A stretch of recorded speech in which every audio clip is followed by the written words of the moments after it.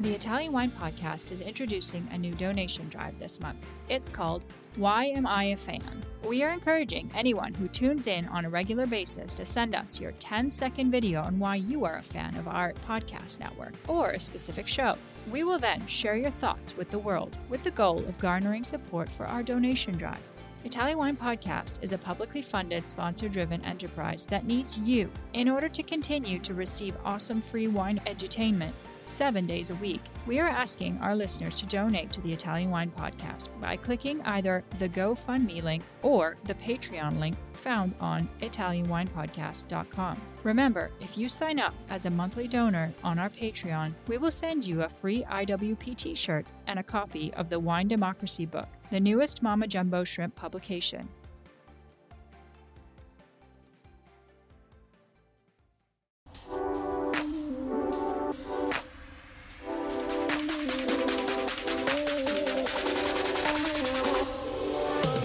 Welcome to another episode of On the Road Edition, hosted by Stevie Kim. Each week, she travels to incredible wine destinations, interviewing some of the Italian wine scene's most interesting personalities, talking about wines, the foods, as well as the incredible travel destinations. Hello, everybody. My name's Stevie Kim, and this is yet another episode of Mama Jumbo Shrimp Italian Wine Podcast on the Road Edition. Here we are with, what's your name? Marco Caprai. Marco Caprai, and we are literally in the middle of the vineyard in his winery called Arnaldo Caprai. So, Marco, who is Arnaldo Caprai, first of all? First, Arnaldo Caprai is an entrepreneur and is my father.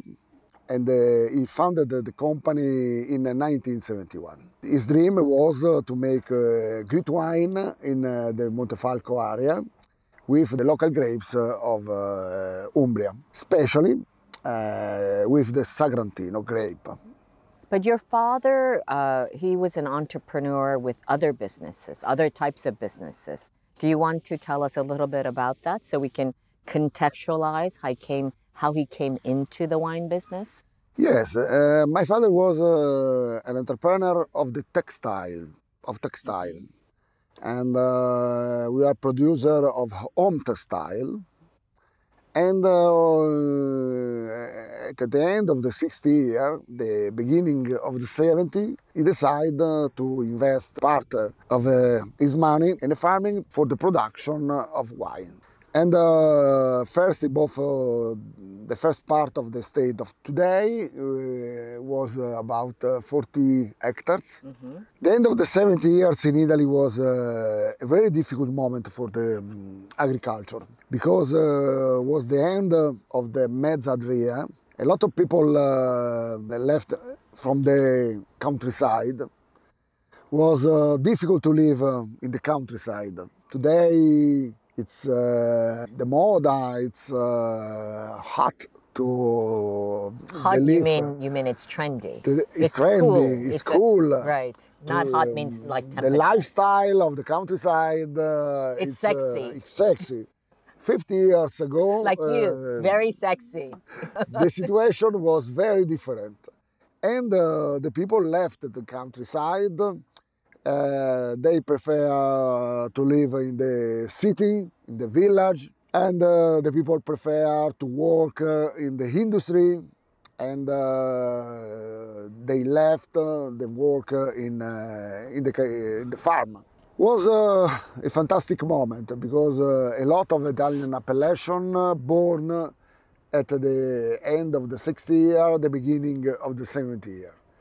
And a lot of appellation that today was the great force of our country. So, and then the textile business first. That was the first business, right? It's textile business continue. My family is in the textile business. I'm the only one that is in the winery. Many years ago, my father said me that was the time to make something of good. and not only. You mean like get a job, do something in life, right? Not only to stay at the university. I make a big choice that I started to work in the wine industry. You have siblings, right? Yes. You have brother and sister? Yes, I have one brother and one sister. I am the oldest.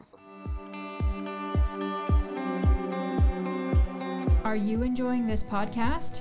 Don't forget to visit our YouTube channel, Mama Jumbo Shrimp, for fascinating videos covering Stevie Kim and her travels across Italy and beyond, meeting winemakers, eating local foods, and taking in the scenery. Now, back to the show. Okay, so you wanted a little bit of independence. Yes, and the problem for me was also a problem of identity. How old were you? About 23 years. Okay, 24 years old. So you started Yes. 23. And at the time, I was only the son of Arnaldo. Right. And today, Arnaldo is the father of Marco. Right. But In the wine industry. in the wine industry. And this is probably my force You have and earned, my you have earned it. volunteer to change and to have a space that wasn't the space of Arnaldo. Okay. So listen, and then you have another business? Is there another company? No, I'm the Caprai. We have today we have the group of textile, and we have So your brother is in charge the of the textile. textile. Yes. what about we your have different. sister? We have different brand. We have the brand of the home textile, and we have another brand that it's the brand of fashion, and it's Cruciani. Is the bracelet of pop and pop fashion to have Show something. to the Something, camera. This is for with 5 stars, and the 5 stars was the 50 years of the winery. Okay, so and, this is called the Braccialetti Cruciani, yes. right? When did that start? Because you saw like Braccialetti the... Cruciani is born 10 years ago in 2012, born in Forte de Marmi, and was the concept to have something of cheap, but not too cheap. Cheap, but not too cheap. Of fashion, pop, But luxury brand. whose idea was this? Was this your sister's? The idea was also this was an idea of my father. Oh, okay. And my father, at the beginning, was the bracelet born with the leaves, quadrifoglio, and was for the 150 years of the Italian Republic. And was only free with the 3 different colors of the Italian flag. Quindi the green, the white, and the red.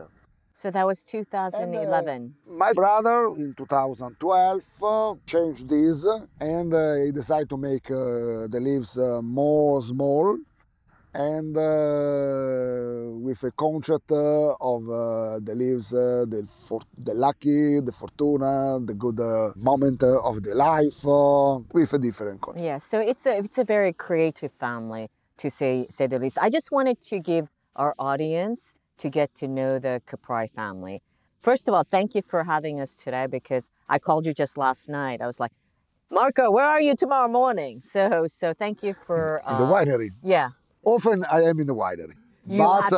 But since the 80 years, I have traveled a lot in the world to sold the wine, to speak about Montefalco, and to speak about the indigenous grape of Umbria, like Sagrantino, Grechetto, and the story of our small region. Umbria is the green heart of Italy. We are in the mid of Italy. We are not too far from Rome, 100 miles, not too far from Florence, 120 miles. And it's the only one region that in the center of Italy, no border with the sea. But our sea is the green color.